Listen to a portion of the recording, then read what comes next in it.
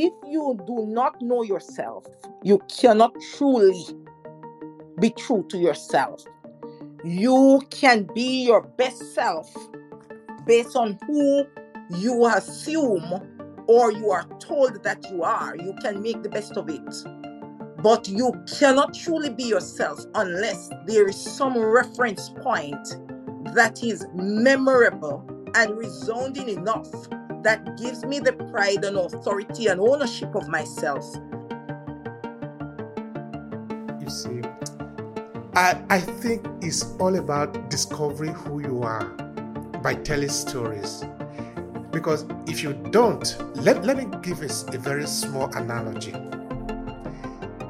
When an eagle is born and when the little chick is born, they are just about the same, but they are not the same. What if you take the little eagle and you mix it up with the chicken, with the little chick, and they grow up together and they are told the same story? Do you think the eagle will ever fly like the ancestors do? The answer is the eagle will never fly. We need to reach our younger generation. We need to heal them. We need to get them to understand who they are. They may live in this country, yes, and thankful for the host country, for whatever it has provided, but we also know the damage that has come through the peoples of this land.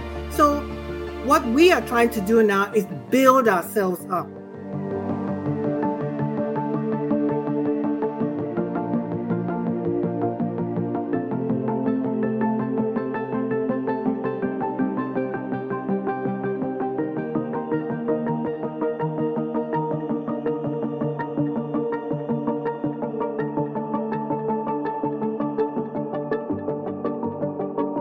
Just so you can understand the background from where we are speaking from, and because you can see that there is the storytelling basic here, there is a storytelling series, because that is actually where we are coming from. I decided last year that because of this different idea that I've gathered around the topic of storytelling, let me share what I've learned with other people.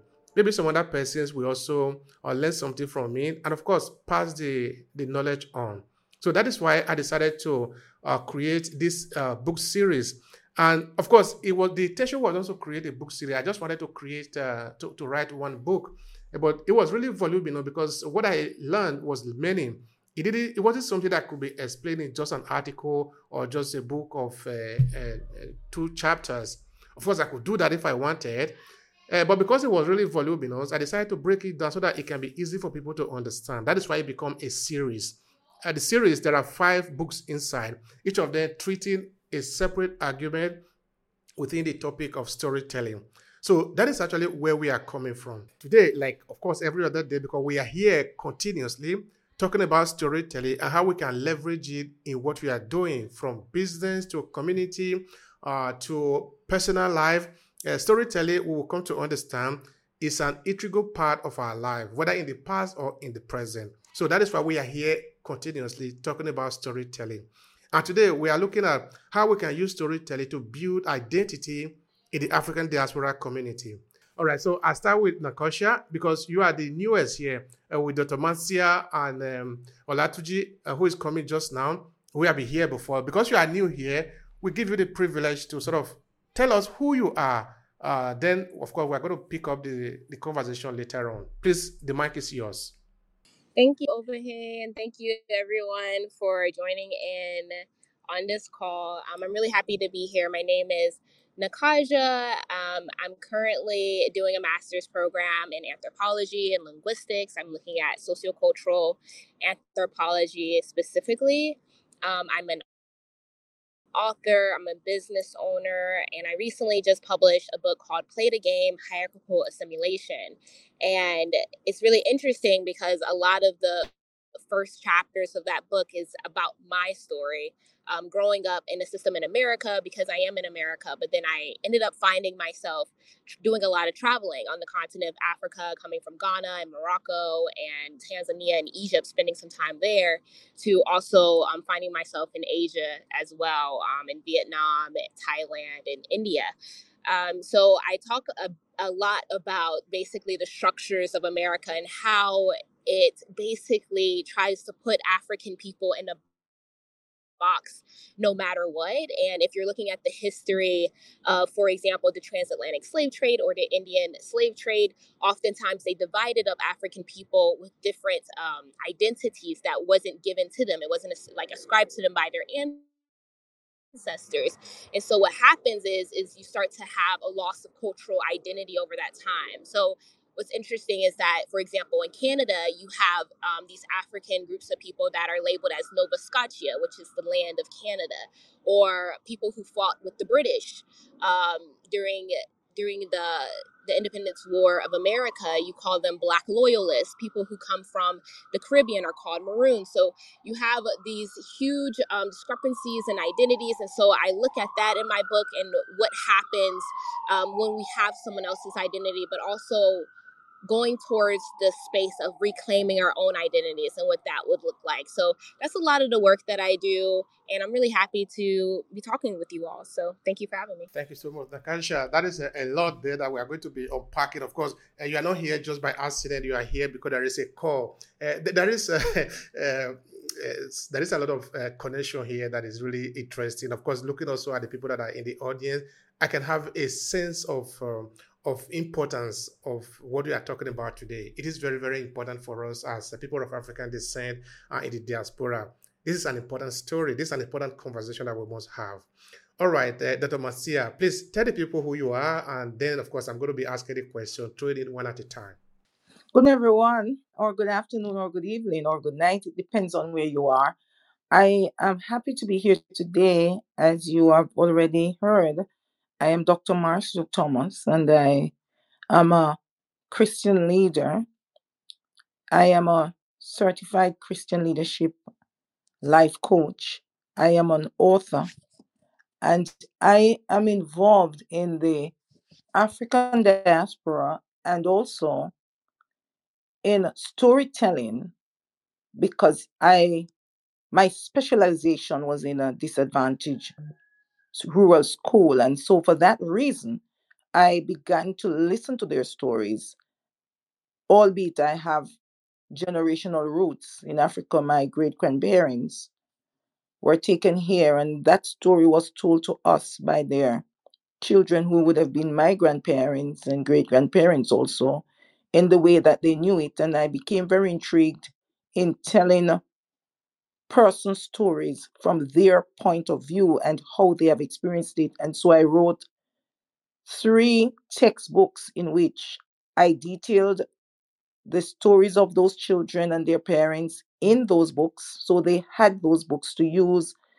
and to compare themselves and to evaluate their story on the pages, and then to critically analyze and do some problem solving because it is on a page.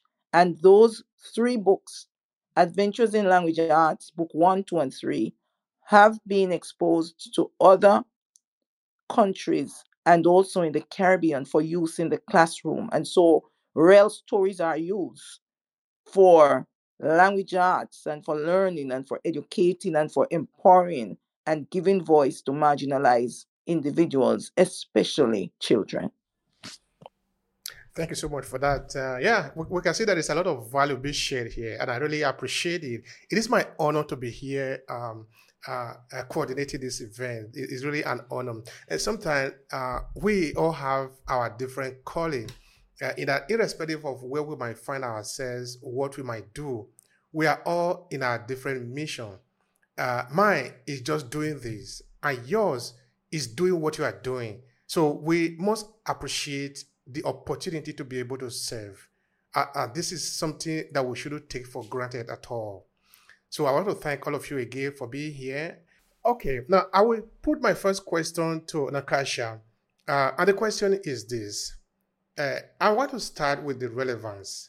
What is the relevance of storytelling to the African diaspora identity? What is your take on that? Of course, listen, Aliyah, I've not forgotten you. Thank you for joining us, but I'm coming to you just now. I want Nakasha to respond first.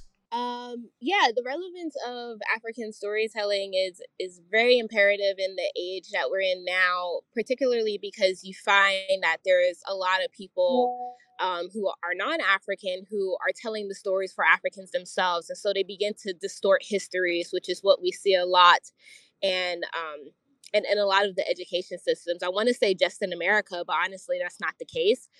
You also have the colonial influence in education that also impacts African education systems as well. And a lot of times we still don't see Afrocentric schools or curriculums that's introducing this approach of storytelling and writing the narratives as to what happened from an African lens. A lot of it can be said because of colonialism and then also the residual impacts of I want to say mental enslavement or the psychology that starts to be distorted because of that generational epigenetic trauma. So it's really important to understand these histories as far as like where it's coming from generations and to reform them, recreate them in a way that can help us move forward. And so that's the saying of you can't know where you're going if you don't know where you're from is really true. So it's really important to do African storytelling and to keeping our information within generations or within our communities essentially. Otherwise there becomes a whitewashing or there becomes a huge distortion, and then we forget who we are, and then we get to see that very, very well in the case of Africans who are Americans. So African Americans in America, you get to see that when they're not introduced to their own information as to who they are, they're connected culturally from where they come from, they begin to assimilate into a system that tells them that they're nothing, or that they're X, Y, and Z, drug dealers, rappers, whatever the case may be, that they're these negative things. And then they also create an economic system that makes them live in scarcity. So it also exasperates those things.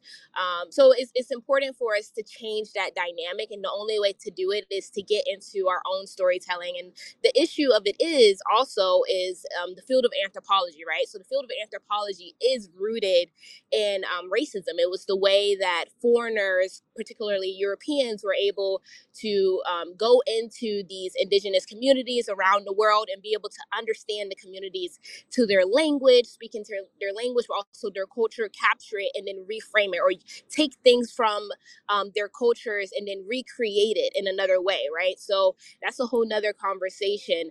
But that's what the field of anthropology is like rooted in. And so when you start to understand that, you understand that they created an entire field of science of distorting history to their own advantage of having like this very Eurocentric view, or this othering that entails engaging in cultural genocide. So when you get that concept, then you start to realize how important storytelling is.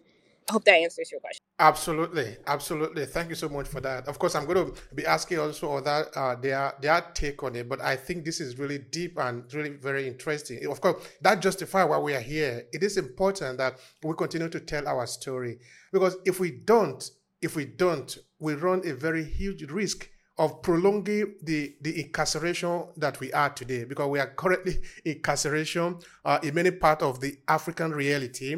And until we are able to tell our story, because story now is going to help us to shape a future. Even if we have to die, it's going to help us to define what happened after that. So story is an integral part of our existence, and it's going to play an important role. I think, Aliyah, you wanted to say something. Please go ahead and share with us. Well, thank you for inviting me up on the stage. I just wanted to do like a brief introduction of myself and introduce myself to the group. I appreciate this initiative that you guys have put together.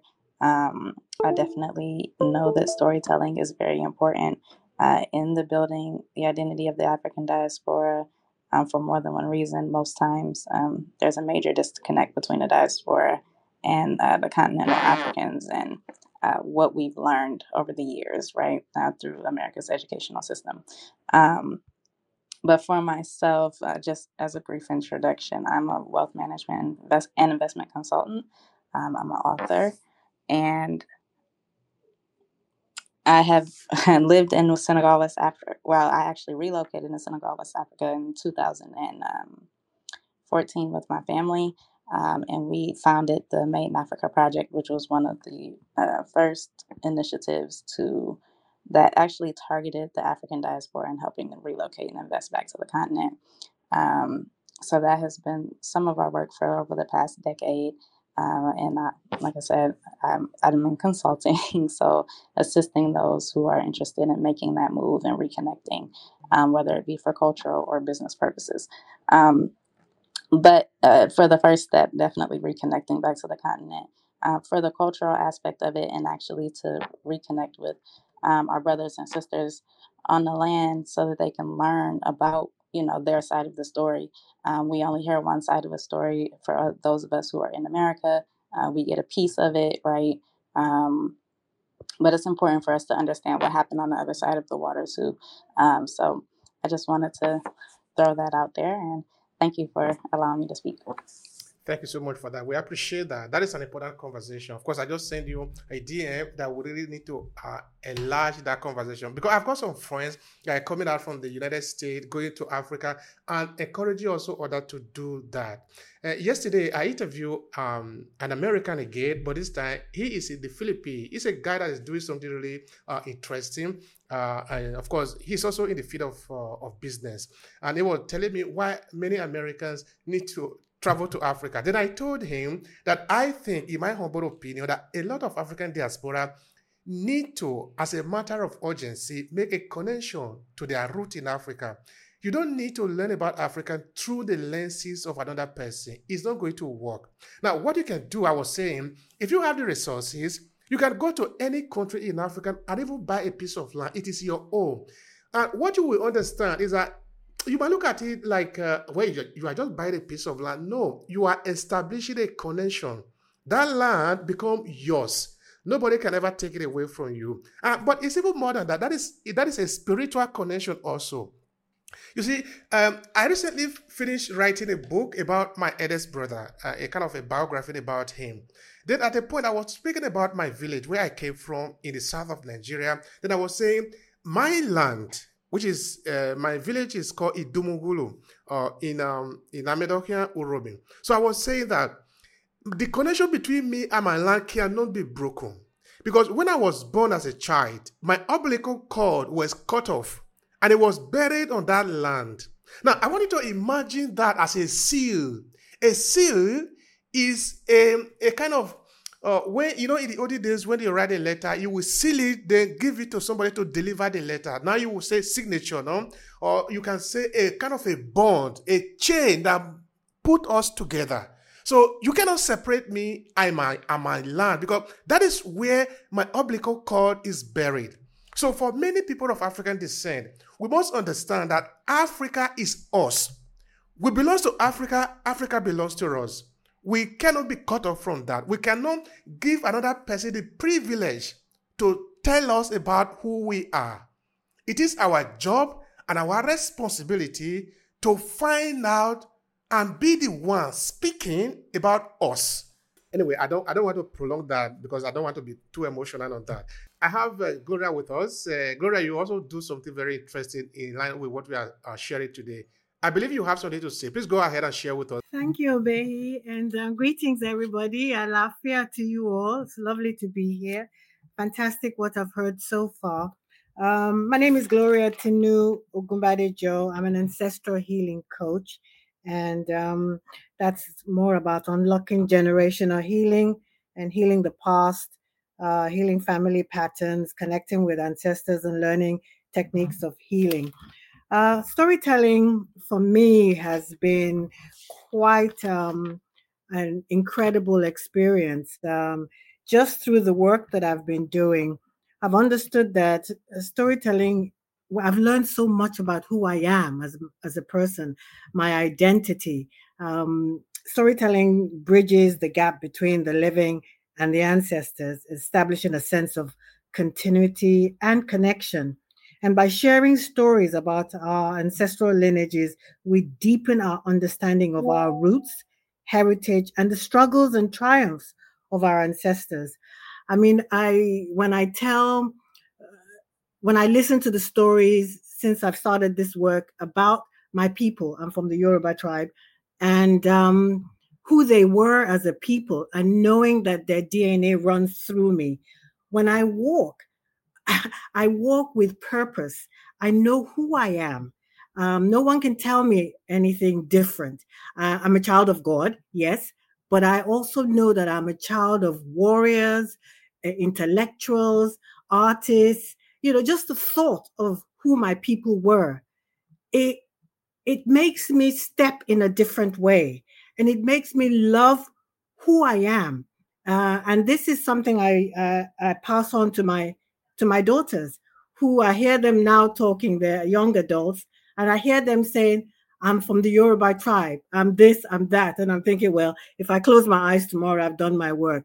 Because it's a very powerful thing. Listening to the stories of our ancestors, it cultivates empathy and connection. One of the things that I've understood also, coming from the Yoruba tradition, is something we call ori. I don't know if anybody here who is from the Yoruba tribes, and it's that thing that we bring to the world, a self-consciousness of who we are as human beings. It's something. It refers to the inner consciousness and personal identity, and through storytelling, you learn how your ori, you come with wisdom and guidance of your ancestors, allowing for personal transformation and healing. In the Yoruba tradition, the science of healing encompasses a holistic approach, and it recognizes interconnectedness of various dimensions of human existence, including physical, emotional, spiritual, and well-being. And when you listen to stories, you listen to our elders, you listen to aunties, uncles, all those stories are out there. You just need to ask someone from the older generation. And when we tell our own stories, our own experiences, I know, having been on earth for a few decades now, I have my own stories, and it adds to the mix. So this is just my little bit of input. I don't want to take up all the time. I have a lot more to say, and if the opportunity comes, I'll speak a bit more. Thank you for listening. You see, this is a conversation that we're not doing by accident. I want to repeat that again. We're intentional here. And of course, we're going to come back here a number of times because we need to champion this conversation. We need to talk about it for a variety of benefit. You see, you're talking of Ori. Now, I have different conversation with a particular scholar on African spirituality. And of course, we are still coming back to it again because at a point, we need to talk about some of this deep thing. What do we even mean by God? What do we mean by spirituality? How was it interpreted in the time of our ancestors? You see, among the Igbo people, that is what they call Chi.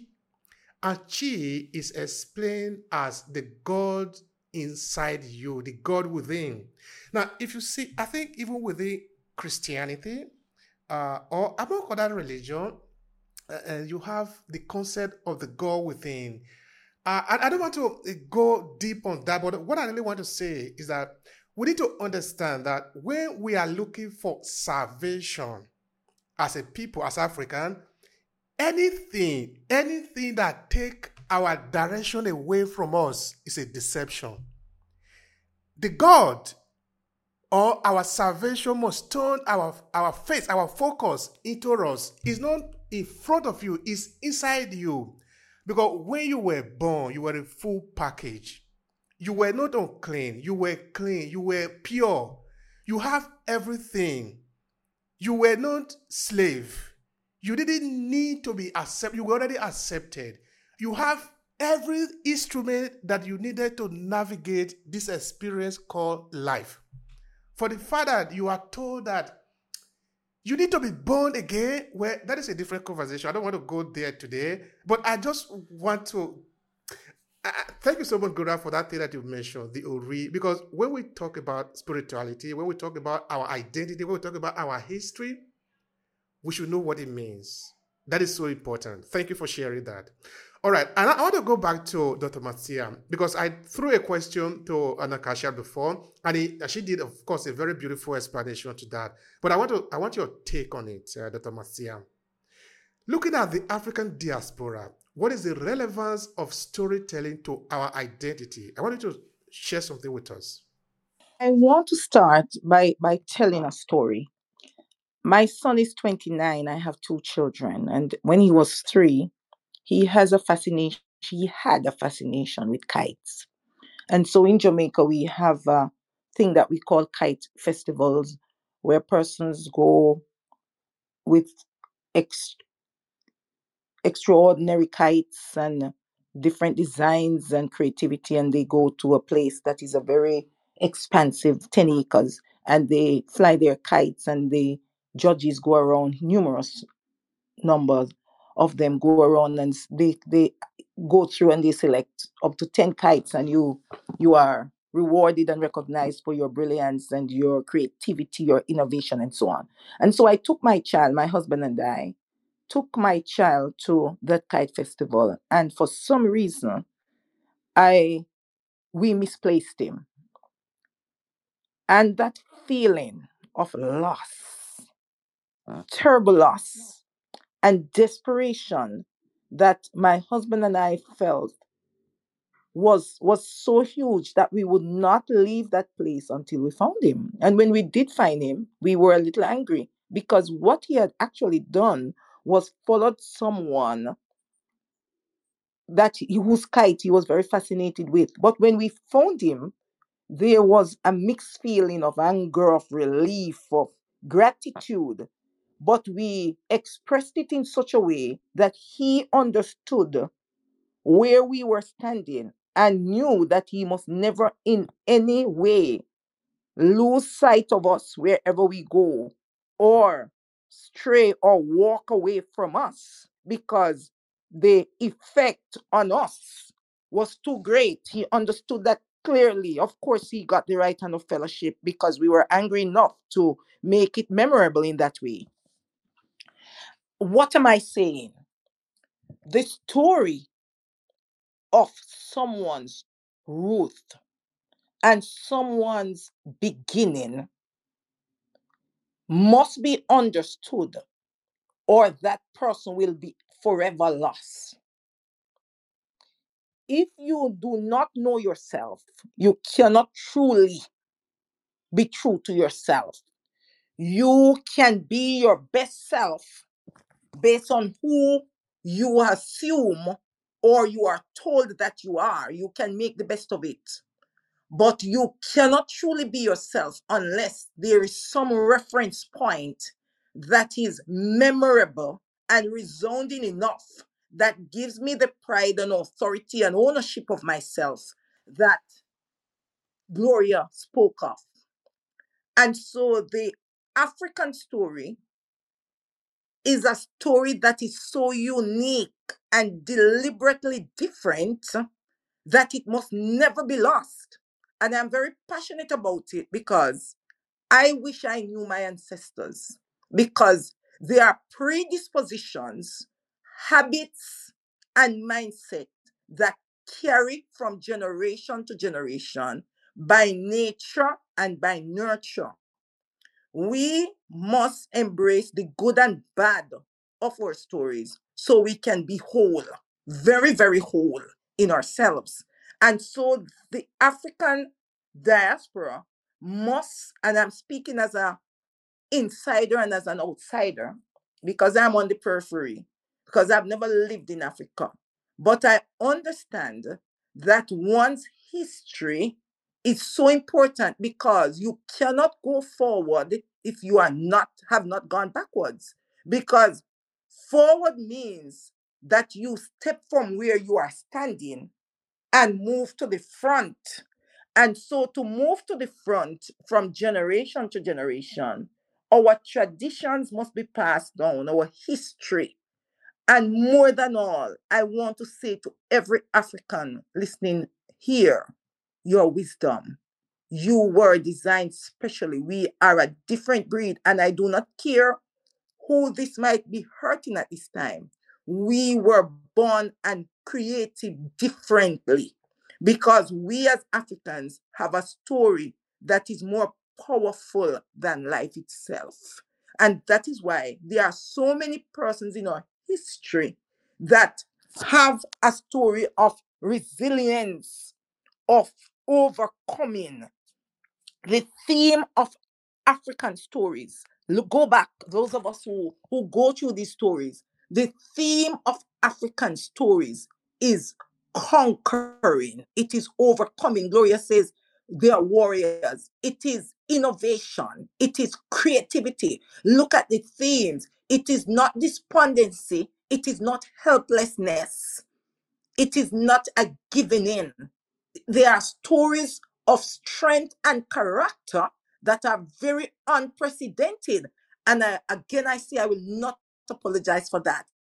And those of us who are carriers of this story must understand that it is a very honorable privilege, as much as it is a right for us to tell our true stories, because this wisdom is what will preserve Africans wherever they are. It is this wisdom that will process, and will make a growth mindset of triumph, make you maneuver and navigate through your challenges and your circumstances and through you're being ignored and you're being undervalued. It is this story of resilience and courage and determination that must move from generation to generation. So when all is said and done, we are able to stand wherever we are, original, unique, and authentic. Thank you so much for that. Thank you. I really appreciate that.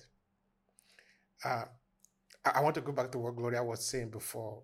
That, of course, in line with what you've just said, Dr. Matsia, that when you know your story, when you know where you are coming from, when you know who are behind you, when you know the blood that is running in your vein, the channel through which they got there, or actually through which you got there, because you will be nothing without your ancestors, then you walk in a different kind of light. You walk in a different kind of awareness. You see, I think it's all about discovering who you are by telling stories. Because if you don't, let me give a very small analogy. When an eagle is born, and when the little chick is born, they are just about the same, but they are not the same. What if you take the little eagle and you mix it up with the chicken, with the little chicks, and they grow up together, and they are told the same story? Do you think the eagle will ever fly like the ancestors do? The answer is the eagle will never fly, because the eagle do not know that the ancestors used to fly, or actually that the ancestors flies. The eagle will think that because it look like every other bird, it's supposed to eat dust. That is what story does for us. If we understand who we are, then we will be able to do extraordinary things like our ancestors did. Story help us to do that. Hello, my name is Elijah M.E. Kamara from Sierra Leone, West Africa. I want to say I'm happy to join this conversation because I'm a writer, which I see it as an opportunity because it comes in my mind one day. I was sitting, I have parents that are from the upline axis, which I believe there is so many story. You know, I sit down and one day I write a book that is called Honey Law. And this particular book was about a story about my grandfather. It's not, they have never heard about this. It is a very powerful story. Yes, so I sat down. I said, before this wonderful idea will be wasted, let me put it in book. Let me write it, so that even generation to generation read about this man. Yes, so I'm very happy. I'm interested in this because that has built my capacity to think and create things. Because some people were even amazed. Oh, you writing a story? How do you put it together? Because it's very simple. It's just a story about my grandfather. It's just like I have to know, because I'm a writer, and so I know how to put things in place for it to become a full story. So that is a very wonderful one, sir. Thank you, sir. Thank you so much for that. Please keep writing. It is important. We need it. We need it for a lot of things. All right. Now, I have a question for Olatuji, and of course, also for other people in the room, if you need to contribute to that. And the question is, we understand the importance of story. We understand that it's at a very threshold between our life and death, because it helps us to build ourselves, but it can also be used to destroy us. So the question is, how do we leverage storytelling to build our identity, either as Africans or as African diaspora? That is to you, Mr. Olatuji. All right, beautiful. Thank you so much. I came in very, disjointed, but I'm already in the mood because you can't talk about Africa and not touch me. It's not possible. It's really very, very important that we understand that there are a lot of complex things in the world, and one of the finest way to simplify what we go about in the world is story. Story has remained one of the most beautiful gifts, that God has given human. You would be bored when I start giving you facts and figures of how you got here this morning or this afternoon or this evening. All right. When I tell you, oh, do you know we have social number of people on LinkedIn? Do you know we have social number of rooms that are happening now? And I begin to tell you all of those things just to bring your attention to the fact that we are in a room where we are using story to build identity in the African diaspora. We are easily bored as human beings, and one thing that keeps us alive and active is story. Leveraging story is more than necessary for us to build our identity. How many of us have seen Thor, Love and then Thunder? We have seen it before. You can just show. I want to see if you have seen Thor, Love and Thunder. Just give a reaction. I want to see the number of us that have seen it. Oh, I can't remember the lead actor now, but it's a very interesting movie. Okay, I see a reaction now. Okay, I feel not alone. That's interesting. So, Love and Thunder. Let me see if I can get the name quickly of the lead actor. Please, just a moment. All right. What's the name now? Okay, Chris Hemsworth. Yeah, Chris Hemsworth. That's the guy that did it. All right, he was actually the lead role in that movie. And if you are from the Yoruba origin, like Gloria, you must have read about Shango or heard about Shango. In the Yoruba genealogy, we have Shango as one of those great guys in those days. All right. He was referred to, or still referred to, as a god of thunder. And everything about Thor, you see, the first I saw Thor. I think I just saw it once. They have another version now. I was forced to to the cinema to see it by a friend, and they have another version, right? I think there's an upgrade to the first move. In the first movie, they had Thor using hammer as his weapon. But that was a clear misconception of the picture they are trying to paint. Now, why did this happen?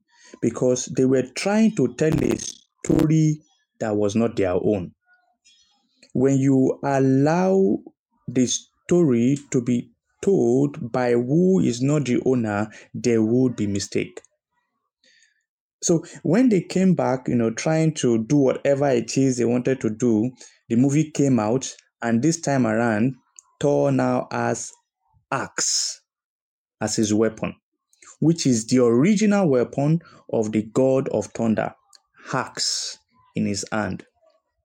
Now, how did that happen? They must have been, cautioned by some people in quote who are historians of other people's story. Hey, come on, what we read about Africa, there's a guy, god of thunder. This is his weapon. This is not his weapon. He never used armor, he used axe. But you see, this is a picture I want us to have in our mind about how wrongly our stories have been told because we have left them to be told by people who never came from our origin. Dr. Marcia was talking, about how we can just be lost when we are disengaged or not, connected to our origin. And, I like using words. That's my superpower. When I see words, I like to use them very well. Look at the word origin. And I clearly would tell you how you cannot be original when you are not connected to your origin. For the height of any tree is stabilized by the depth of its roots. How closely knitted are you to your origin? When we do not have that, relationship that is required of us to our origin, we are going to carry ourselves wrongly. And when we do, we are unable to create stories that are real. Remember, only real things would survive the test of time. Everything fake, unreal, and wrong will fizzle out with time. But only the real will survive the test of time. So to leverage storytelling for our brand identity requires that we go to find out the trueness of our origin, the quality truths about our origin, and never allow it to be told to us by a third party, by a spectator, by people who don't have the witness of blood in their vessel to attest to whatever they are saying. I told you how, even though I didn't say it, but I came in very disorganized. But I can't hear about Africa and not be organized. That's my bloodline. It's not possible. It's not possible that I will be here, hearing about Africa and not put myself together. So we need to be able, and special announcement, whether you don't know that we are the finest storytellers on planet Earth. If you want to hear the most beautiful story anywhere in the world, come to Africa. So it's a natural ability for us to tell stories. But it becomes very important that for us to tell stories that will last the test of time, we must take out time to find out the genuine and true story about us, not through another person's eye, but by our own self. These things are available. These things are accessible. Now, don't ask Thor where they got the story of Shango from, and they turned it to a movie, a blockbuster movie. Everybody's going to watch it and they don't know it's a story from somewhere in Africa. The Yoruba genealogy, the Yoruba root, and they are, seated and they are enjoying it. What happened? Somehow tomorrow, somebody will come up from there and begin to argue Thor against the Shango. Why? Because somebody took it out of just mere, a story, of just mere, idea somewhere and turned it to a product. And that's why we are here today. We want to be able to productize everything you have known about Africa through this storytelling. We want you to see pictures in your mind. We want you to be able to capture these things as something real and transmittable that would be able to go from generation to generation. But remember, we are only able to do this and allow it to outlive us when they are genuine. Don't allow anything take away that genuineness. It doesn't need to be interesting. That's the thing. It doesn't need to be, to play to the gallery. It doesn't need, you don't need to make it juicy or sugary. You just need to make it true, relevant, and then it can outlive us. And it will be able to communicate, appropriately the message of our roots and communicate the power that is embedded in it. I can tell you for free that we are special breeds. There is no argument to that. You see, you have melanin. That is why you have the color of your skin. Some people are begging to have it. They have different pigmentation when situation arise or request for it. So there is need for you to be happy. There's need for you to be, very, very proud of your roots. And how will this come? Some of us would need the paracetamol. Some of us know what paracetamol is. Yes, I just quickly want to, close with that. Paracetamol for children has to be sweetened, turned to syrup for them to use. Generally, drugs that children will take, babies will take, has to be sweetened for them to be encouraged to take it. Because if they don't take these drugs, their sicknesses will not be cured and they may die. So we need to do everything possible to present the African story to different sets of the people, the population, the age, and whatever it is across the universe. To some people, we need to serve it with syrup or a syrup with some level of sweetener. And you see, for adults, the same paracetamol is bitter for adults. And you know what that means? You have the choice to make whether to stay alive or to die without any, encouragement. So you have grown up enough to know that, hey, to stay alive is better than to die. So they don't need to sweeten your paracetamol. So we need to engage different methods like the one we are doing here today. It's one of those ones that will inspire and energize a lot of possibilities in helping us to preserve our culture, our story. Remember, Thor is everywhere in the movie today. Why? Because the story has been productized. It has been turned to a product. We need to turn a lot of our stories to products. Yes, to products.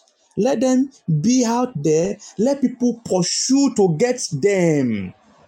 That increases the value of them.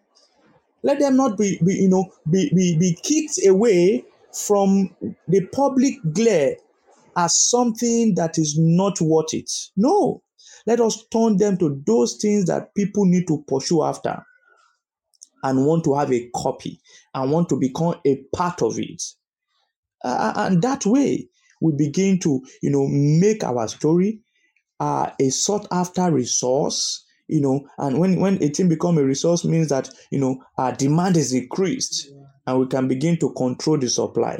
People are dying to know about Africa because truly of a truth, we are special people. All right. So thank you so much, Olatuji. I don't know, maybe the connection there got lost, but anyway, we got the message. Thank you so much for that sharing. And I think I still want to remain there a little bit on how we can leverage storytelling to build our identity, because I think that is important. But I think also what Olatuji was saying is really critical here, that we need to commercialize our knowledge, our ability to tell our story. We should not take it lightly as if it is irrelevant. It is absolutely relevant. It is important that we need to take what we learn about our story and transform it into a product that people can consume. I think Elijah was saying something also similar to that, because he has written a book about his grandfather, and that is not to be taken lightly. But because you have done that, the story of your father is now easily preservable in the way that ordinary people can conserve it, can read it and consume it. So in that, I don't know if Dr. Marcia will have anything to say there related to how we can leverage storytelling to better build our identity as African diaspora. Please help me with that. I do. I just quickly I'm just so inspired today. I wanted to say a big thank you to Dr. Marcia. So sorry about that. Her words are still reverberating through my body. I was just shivering from the powerful words she said. One of the things I really wanted to say, I have a lot of things I want to say, but something I just have to share is, and this is about telling your stories wherever the opportunity presents itself. I've been unwell for a few weeks now, and today I woke up and something said to look on your post, your platform, Obehi brother, and I saw this and I thought, okay, let me come on here. And wow, just like you said, it's not by chance that we're gathered here.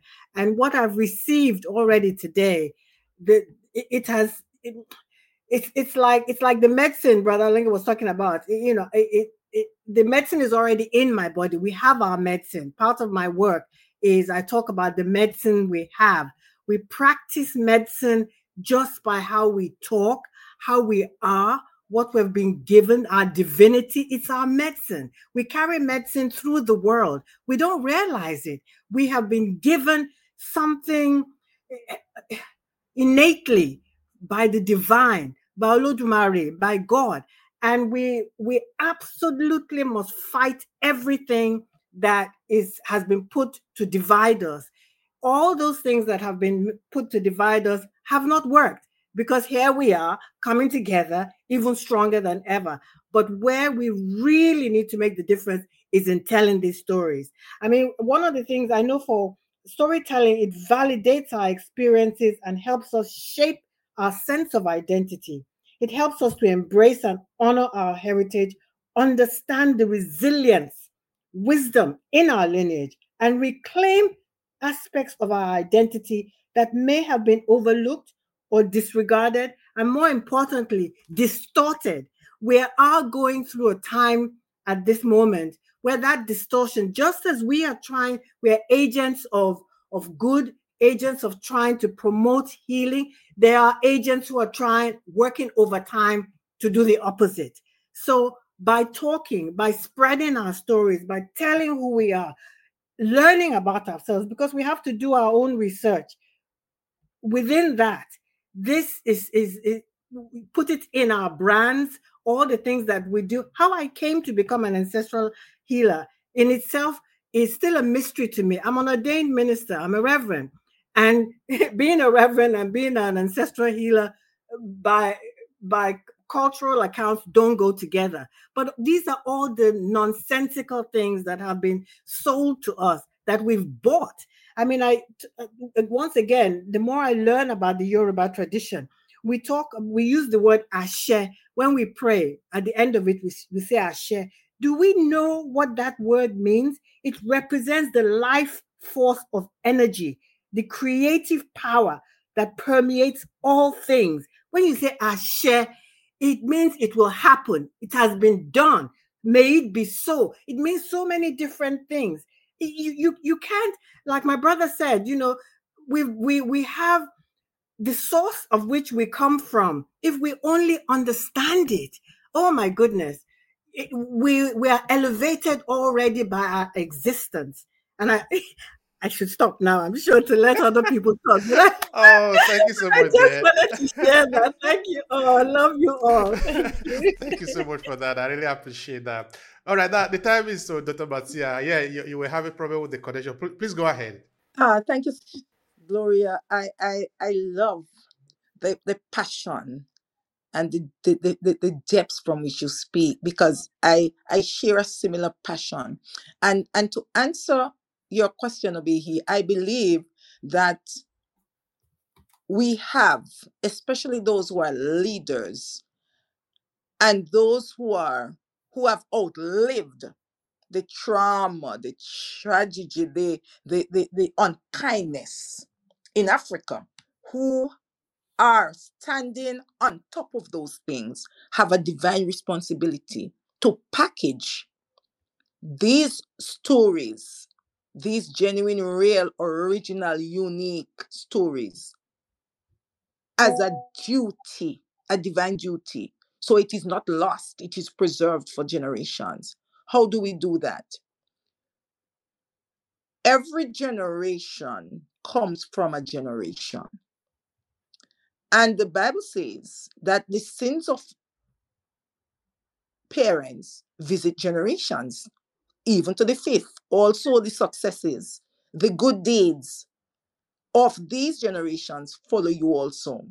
So there are things that are embedded in each generation, because there are numerous generations in the African diaspora.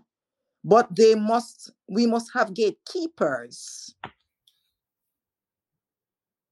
to package these stories so they can be preserved, and the strength and vitality of traditions and cultures and beliefs that are good and bad can be passed on, so they can be evaluated, and we can strengthen the good things that remain, and we can examine those things that do not work and make changes that will advance the next generation and make them more powerful as they embrace what is their generational traits and predisposed gifts of strength, and give something greater and greater and greater and increase in strength as they pass it on to their generations.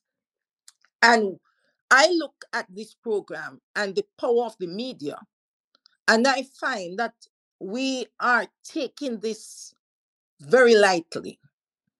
And that is why I am a part of this, OBE, because I believe that whether African or not, this is how you preserve your stories. The media has been very powerful, and the media puts things in people's faces. It's as if it forces it upon you. You cannot avoid it. And so we must now make an intentional effort to have workshops like this, original tradition and oral tradition workshops and events. We must organize them, and we must make these workshops so effective that you encourage your elders and your experienced storytellers to share their narratives in a real, fun, and informative and persuasive way, because stories are memorable. You never forget a good story.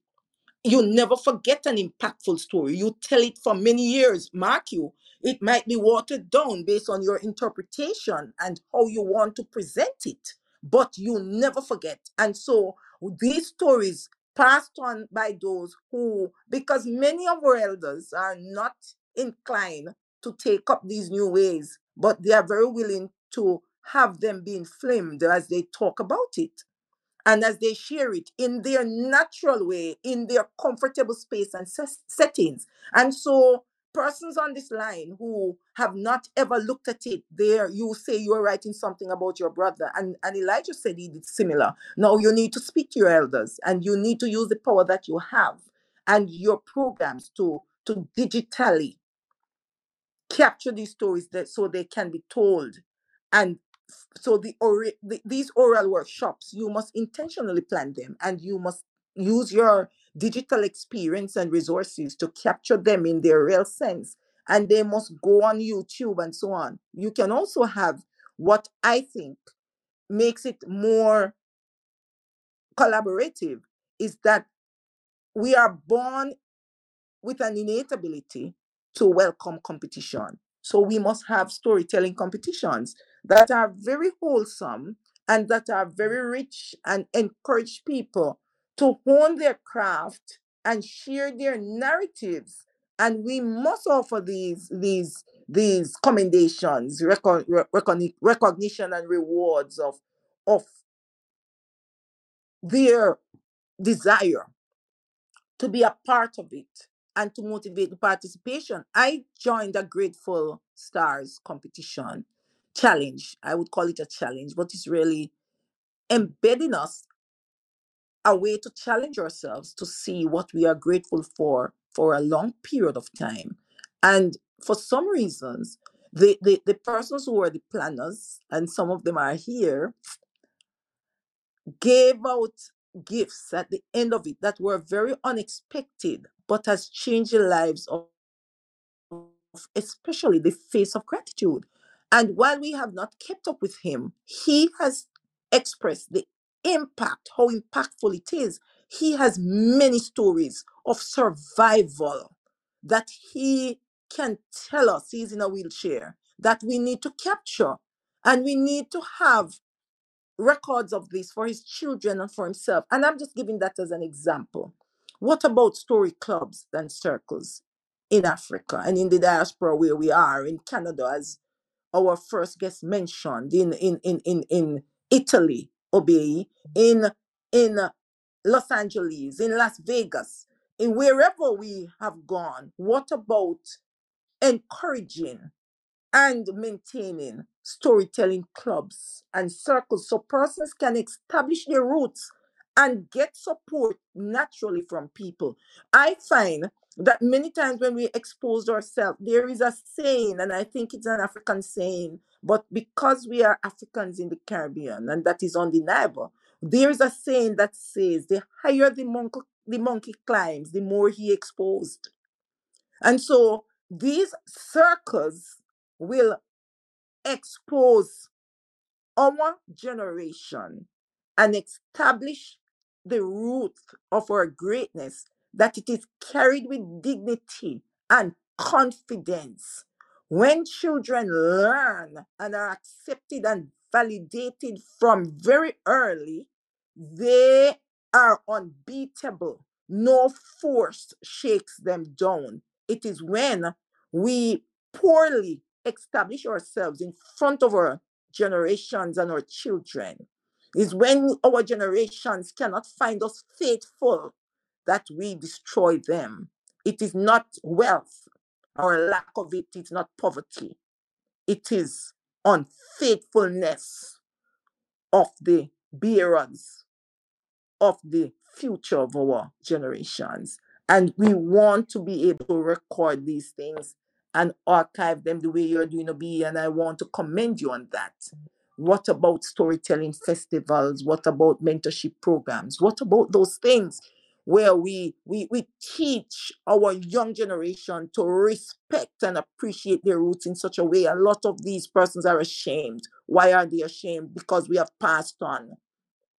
We have passed on the subtle and unwise ways of shame, because we fight and we tell them we want them to be better than us. We want them to leave and never return. We tell them those things when we really should say return and change and build up and reframe and give hope by your success and by your wisdom and the exposure you have now gotten that can connect what is different with what is familiar and produce an original product again of resilience and of determination and of being and of existing, because you are, and you are valuable, you matter, and it is your right to be who you are in the ways that you are, and help them to be able to connect in a very respectful way with those who are not like us and who do not understand us. So understanding is built and generated in such a powerful way that we become collaborators and not competitors. Thank you so much for that, Dr. Matia. You see, this thing, they really make me emotional, no? They really make me emotional. In that, we would think that maybe in Africa, some of the richest resources that we have are petroleum, are gold, and diamond, but it is not true. Those are not our richest resources. Our richest resources are our story, because story rules the world. The fact that JFK told Americans that we are putting a man in the moon, they are building story. If we are able to tell our story, if we can understand where our ancestors are coming from, very soon we will transform the Sahara Desert into whatever we want it to be, because we know where we are standing. We know who our ancestors are. It because we are going hungry, because we don't know where we are coming from. We believe the falsity, the falsehood that we haven't done anything before. You see, the good thing about telling children the truth or telling them the real story is so that they can forge a different destiny if they want to, but knowing where their father, their mothers are coming from. If they don't do, if you don't tell them, they will still live, but they are going to live a more harder life, because they are going to try to figure out who you are, and then try to figure out who they are, and then try to make the connection. That is a very difficult job. So we're going to make it easy for them by just saying, this is my role. This is the role that I play in this journey. I look at it as a chain. It's a chain of action and reaction. Each person is just a little knot that hold one end to the other end together. If you cut out my part, it is no longer complete. So each of us have a role to play in this journey of making sure that our people can be back on their feet again. Now, I want you to take a moment to think that the reality that we have been fabricated falsely for us. And this makes us to believe that even the land that we are standing on, we are alien on it, that it is not our own. So why should I do anything to protect it? Now, think for instance, I usually say to people, we talk of the Benin War as one of the wonders of the world. And the same people that will make this claim will say that Africans have no history. And you try to reconcile that. Why would the Benin need to build a wall if there was nothing to defend in the city? That is one. But that also provoke another question. Why would the Benin need to build a wall if there was no equally strong army coming from the outside? Pay attention. These army are not European army. These are African army. Now, let's leave that aside. What about the great Zimbabwe? Can the ordinary people growing up in Zimbabwe understand the story behind those wars? What about Sudan? Because people think that when you talk of the pyramid, you need to talk of Egypt. No, you also need to talk of Sudan. Who built these things? Why did they build it? How did they build it? What is the story behind it? The question is, where are you learning this story from? Now, as a person, that is a kind of a preoccupation that I have, and I've shared it with some of my friends within my group in Nigeria, the Asian people of Nigeria. There are certain things that a lot of knowledge that we are losing because we are not documenting the thing with the current tools of the time. You see, the concept of immortality is something that maybe you think is only being thought of today, but it has not been started today. In my place, when a woman find it difficult to have a child, for example, they will give this woman some medicine to take. If she takes this medicine, she will be able to have a child.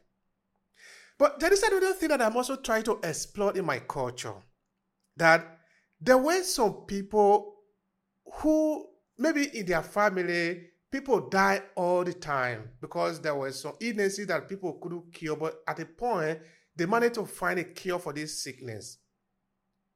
And they do a certain ritual. They will hang the piece, the seal again. I'm talking of the seal again. When they seal the rituals, they will hang it somewhere. The rules was that seal will never touch the ground. And story have it that as long as that seal never touched the ground, the person who it was done for will never die. That is a deep story there. That is a question of how long can we really live? How long do we really live? How long are we really supposed to live? We are provoking the question of immortality here. Of course, I am not an expert in this. I am still researching about this story. I'm still trying to understand it.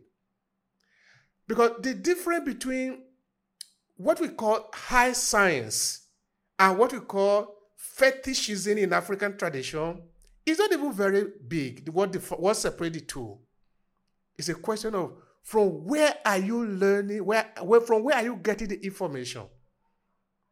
And who is validating it for you? You see, when we tell this story, we are not necessarily telling the people that you must do it according to the story that you are told. No. Now that you know the story, you can forge a different kind of trajectory. But you must know where you are coming from. Because if you don't, that trajectory that you are forging, you don't know the value, you don't know how to put it together. Because you have all the bolt and nut in front of you. But you don't know how to construct it. Because you don't know where you are coming from. Why that is important is that maybe this ground where you are standing, there is a hole there.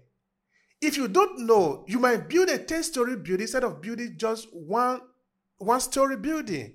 You might finish to build the house, but then it's going to collapse because you don't know the story of what is under your feet. But if you know the story, then you will know what to do with what you have in front of you. So I really want to appreciate all of you for the sharing, for your experiences, for the education. And I think this is what we are supposed to do.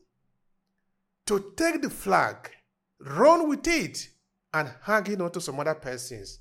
It is their job to continue from where you stop. But we must play our role. How do we preserve our identity through storytelling to the future generation? I'm just going to need your take on that. And I want to start with Olatuji. All right, thank you so much. I would have allowed ladies to go first, but no problem. This is Africa. Yeah, like I said, and I really appreciate the take of Dr. Marcia, in putting names to all of those possible activities that can be, carried out in order to preserve our culture through storytelling.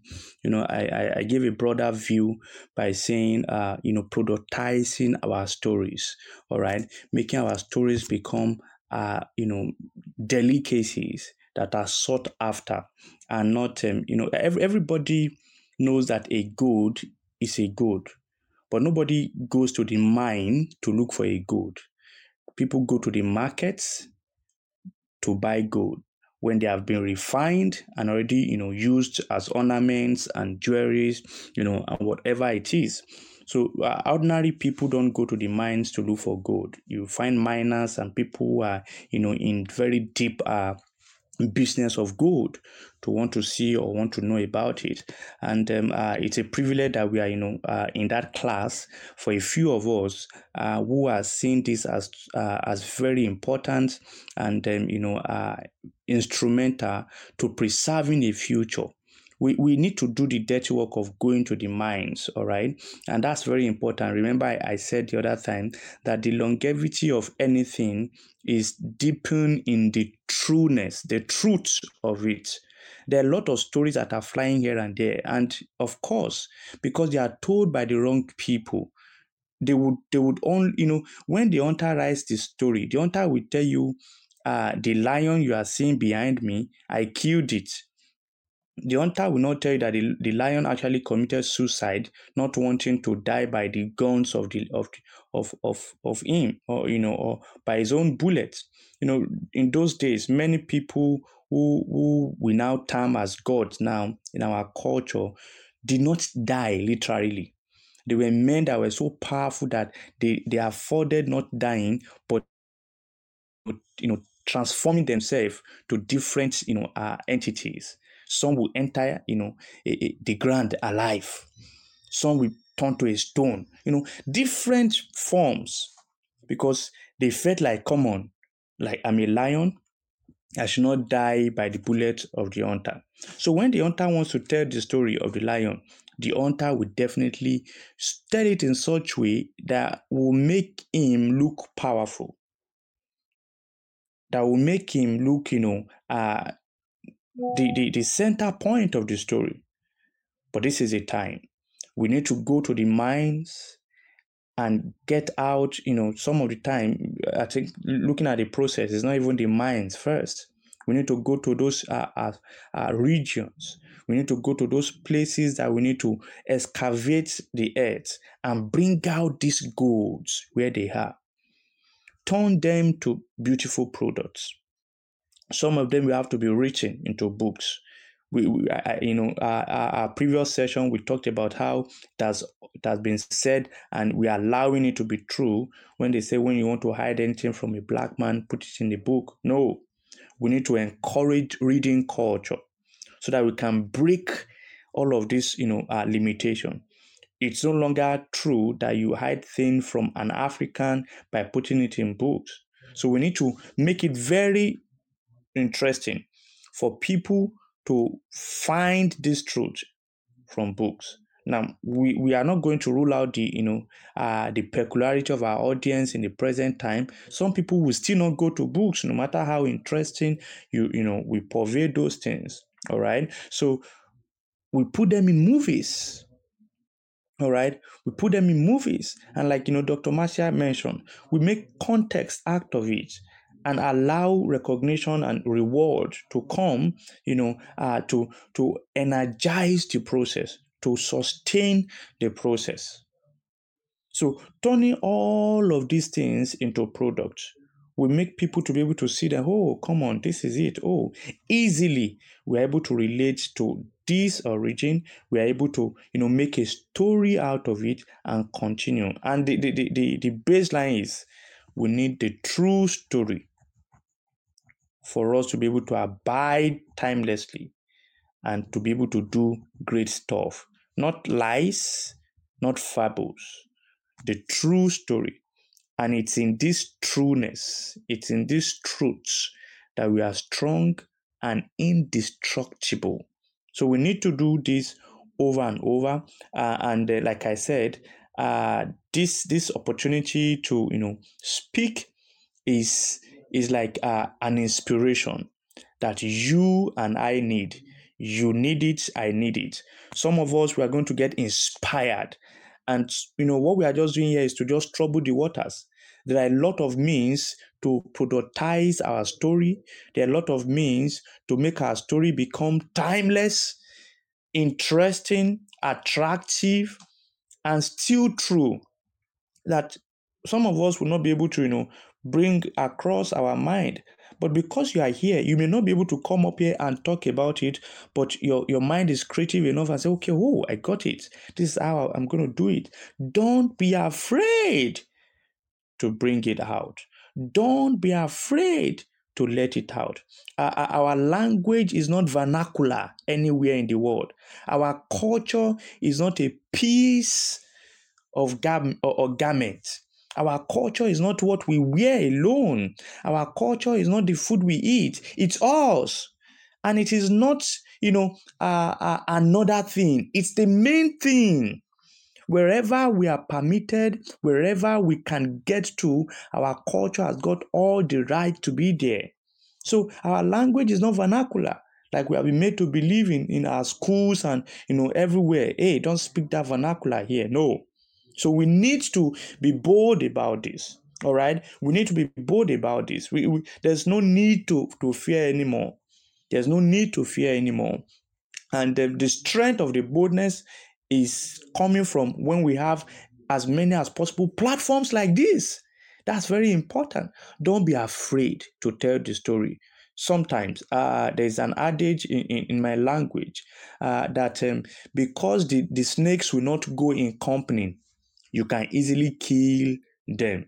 They enter into troubles because they go alone. That was the narrative that was given to us.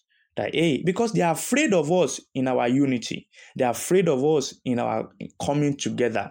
And that's why they have done everything possible to divide us amongst each other. This is the time for us to come together. Because just one of us is enough to make something happen. How much more when all of us come together, we make a lot to happen. So in unity, let's tell this story.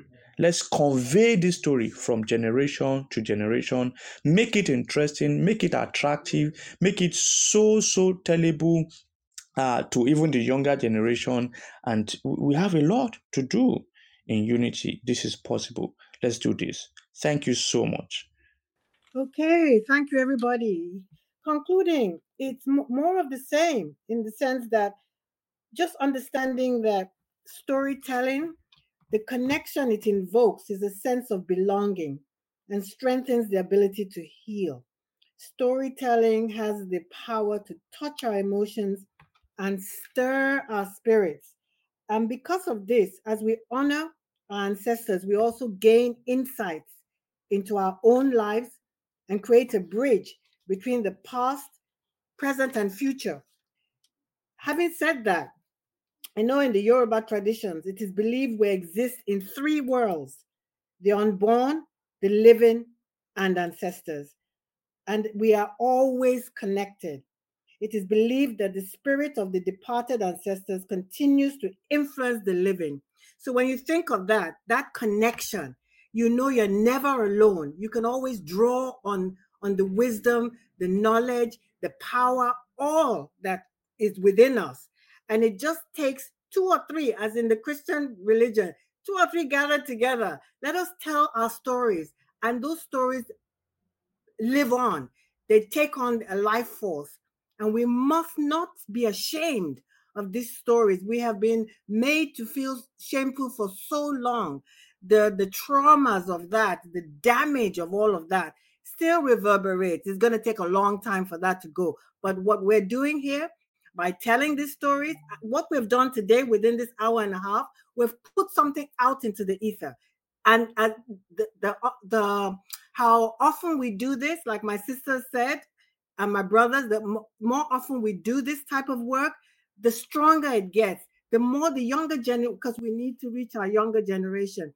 We need to heal them. We need to get them to understand who they are. They may live in this country, yes, and thankful for the host country for whatever it has provided, but we also know the damage that has come through the peoples of this land. So what we are trying to do now is build ourselves up. And nothing is more powerful, like my brother said, than the African storytelling, the oral traditions of storytelling. This is what we were made to do. So I once again I bow down to all of you. Eshe Pukwo, thank you. Alafia. Eshe, thank you so much, Gloria. Thanks so much. Eshe Pupo. That's great. I like that. Thank you so much for that. You see, this is actually about power. It's about reclaiming who we are. And when we do, I want to repeat it again, we walk in a different kind of light. Storytelling open doors for us. All right. So, yeah, Elijah, thank you so much. You see, what you shared actually inspired the room also to talk more about, because that is actually what we need to do. We need to go to the elders. You see, wherever you are, like, you see, how this series started was because I went to people that have been here for the past 30 years before I came. I just simply told them, tell me your story. I put that story together in video, I put it together in text, and I put it together in various ways that is possible, and I hand it over to them. I could see the joy on their faces. And I intend to do the same, expanding the project when I get to my village. I want to speak to the elder. I want to put their story down. And of course, it doesn't necessarily mean that I am going to be the one to do this. But if I can inspire people to do it, for you to know that it is very simple to do. It's not complicated. It's not complicated at all. Because we have the tools of the age. What you just need to do might just be your telephone. Just stand the telephone there to your grandma, to your grandpa, and just ask, Grandpa, tell me how it was for you when you were a young boy, you're a young girl. That might be all. That is another story I would have liked to share with you about my father, but I don't have the time for it today, which is actually the reason why I am also doing this. But that is for another day. But I just want to tell us that doing this is highly, highly valuable. Because when your grandpa would have passed on, then you will have children, you will have grandchildren, you will have great-grandchildren. They're going to ask you, how was your grandfather? Imagine you could tell them, hey, sit down, I want to show you how your grandfather was. Listen to what he was saying. That is a different kind of story. That is a different kind of story. And we, living in the 21st century, 2023, have the possibility to be able to do that. That we can just take our phone, our little camera, sit it down and interview our father. Let it to, it's not, I want to point out something clear here. They don't need to be professor. What they say doesn't need to make all the sense in the world. We just want to hear them talk. Just talk about themselves. And trust me, African old people are libraries. When they start talking, they will blow your mind. Please, let's do this. Let's keep doing this. All right, it's your turn, Elijah. Please share with us your final thought here before we go. Okay. I'm so happy, sir. Thank you for the opportunity. I'm really blessed, and I have been. It's like I'm connected to. I call it divine because it has been my thinking. And to start with this, for me, my thinking was to engage the uprising, that is like those that are coming up, and then which I start the project, but because of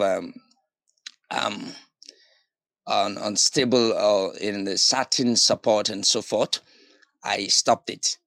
And then how did I start? I started with my community with I was a volunteer teacher in one of the mission school. So I was teaching the upper primary pupils. So because I am so much involved in writing story, sometimes I write a story every day. Every day I write a story, and before I start to teach, I explain that story to them. So it becomes so interesting. So you see, they begin to listen. They see that it is very creative. So what did I did is I noticed it was interesting to them. So I demand them to write, to write a story for me, each one of them in a class. So when they started writing, and it was so much interesting that they were writing true things, some things that has happened in their home, with their father, with their brothers. I was imagining if we can initiate these kinds of idea in our nation, because one of the things I've found in my nation, in my country, I found out that most people are not engaged in reading. neither in writing. So it is a big vision, actually, which I was thinking, how could I start this? Sometimes I sit down and try to initiate something that also it will improve my nation, because I know that it is better to know much, to learn more before when you gain more knowledge, you can be able to do much. You see, when you don't have much, you cannot do you cannot express much. And so I am really, really surprised of hearing of all this contribution and what is happening here on this platform.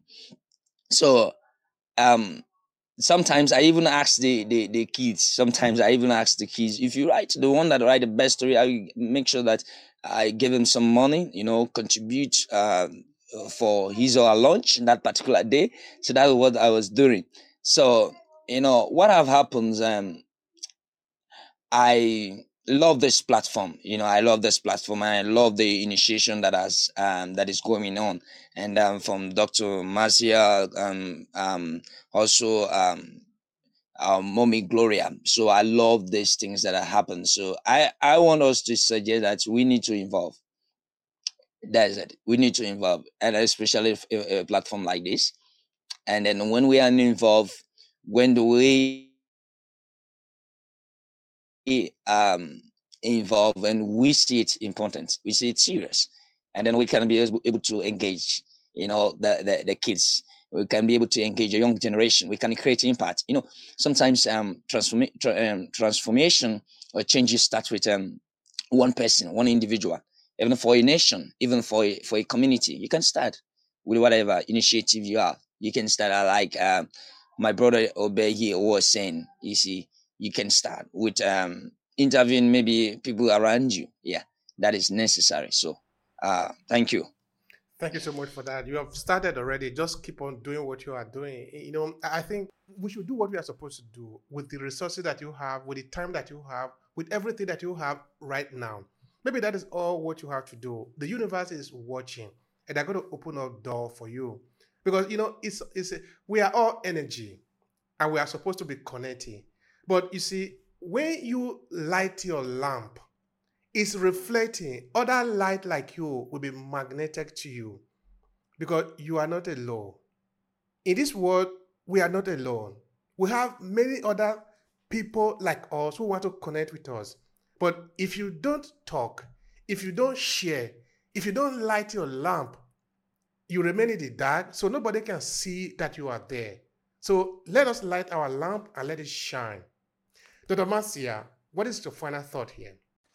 My final thought is that, just like what Gloria said, Anola Tunje, about this thing of storytelling, fostering a sense of belonging and inclusiveness, I want to also say that it cements our cultural identity, who we really are, when we are not EQ experts, when we are not ancestral healing coach, when we are not certified Christian leadership coach, when we are not writers or authors, when we are not social impact strategists. Who are we?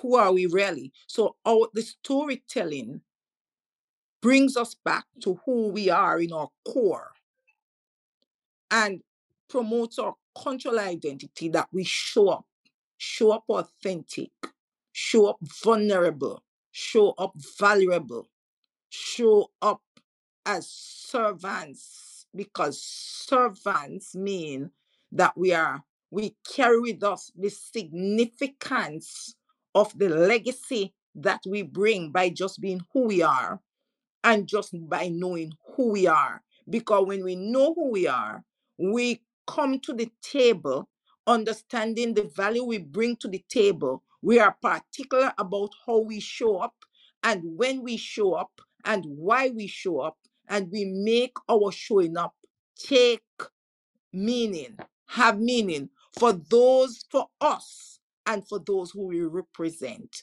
So we must understand ourselves, we must know ourselves, and we must love ourselves, and we must always represent our best self. Our best self can be a self that is hurting at this time, that has suffered loss or grief, that has failure, that has things that we are struggling, our challenges or circumstances, because that is the sum total of life.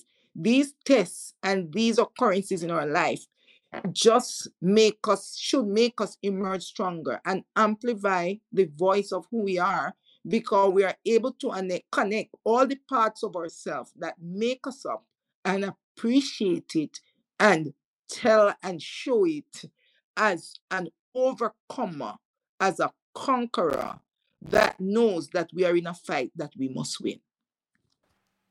Thank you so much for that. This is a fight we must win, and we really must win. I don't know if Nakasha is there. Nakasha, if you are there, what is your final thought here? Hi. Yeah, I came back. I wasn't able to hear all the great stories. Yeah, but my final thoughts is I encourage everyone who's listening, if you've been wanting to write the stories of your ancestors or just writing your story, I really do encourage you guys to write them and to share them. Not only write them, but share them, because a lot of times we think that, people aren't interested in our stories, but really you never realize how much your story will have an impact, whether it's now or it's in the future. It definitely will have an impact. So I encourage everyone on their call to share their story, write their story, whether it's your ancestors, whether it's you, whether it's people around you, share them. People want to listen. I want to listen. So let's go. Thank you guys for sharing. Thank you so much for that. I appreciate it. And I really want to thank all the people that are in the audience who have stayed to the end of this call. This is really important. This is an important call for us to start where we are, to tell our story, because our story is important. Our story is more important than we think they are. They are absolutely fundamental. They are the instrument for us to be able to navigate this world. They are the only thing for you where you are the expert, where you don't have anybody contesting you, where you are the only one who is actually more, how do I say it? Where you have authority. If you want to tell the story of another person, you are going to ask for permission almost. You are going to sort of try to tell it to suit them because it is not your story. But when you tell your story, nobody can contest it. Nobody can tell you who you are. So we must learn to leverage the power of storytelling, whether we are in business, we are in community, we are in politics, we are in religion, in spirituality. Storytelling is going to be relevant always, always, and all the time. So please, let's learn to use it for ourselves and also for the people around us. I want to thank you all again for the time. Elijah, Nakatia, Dr. Mathia, Olatuji, Gloria, I really appreciate your presence here. I really do.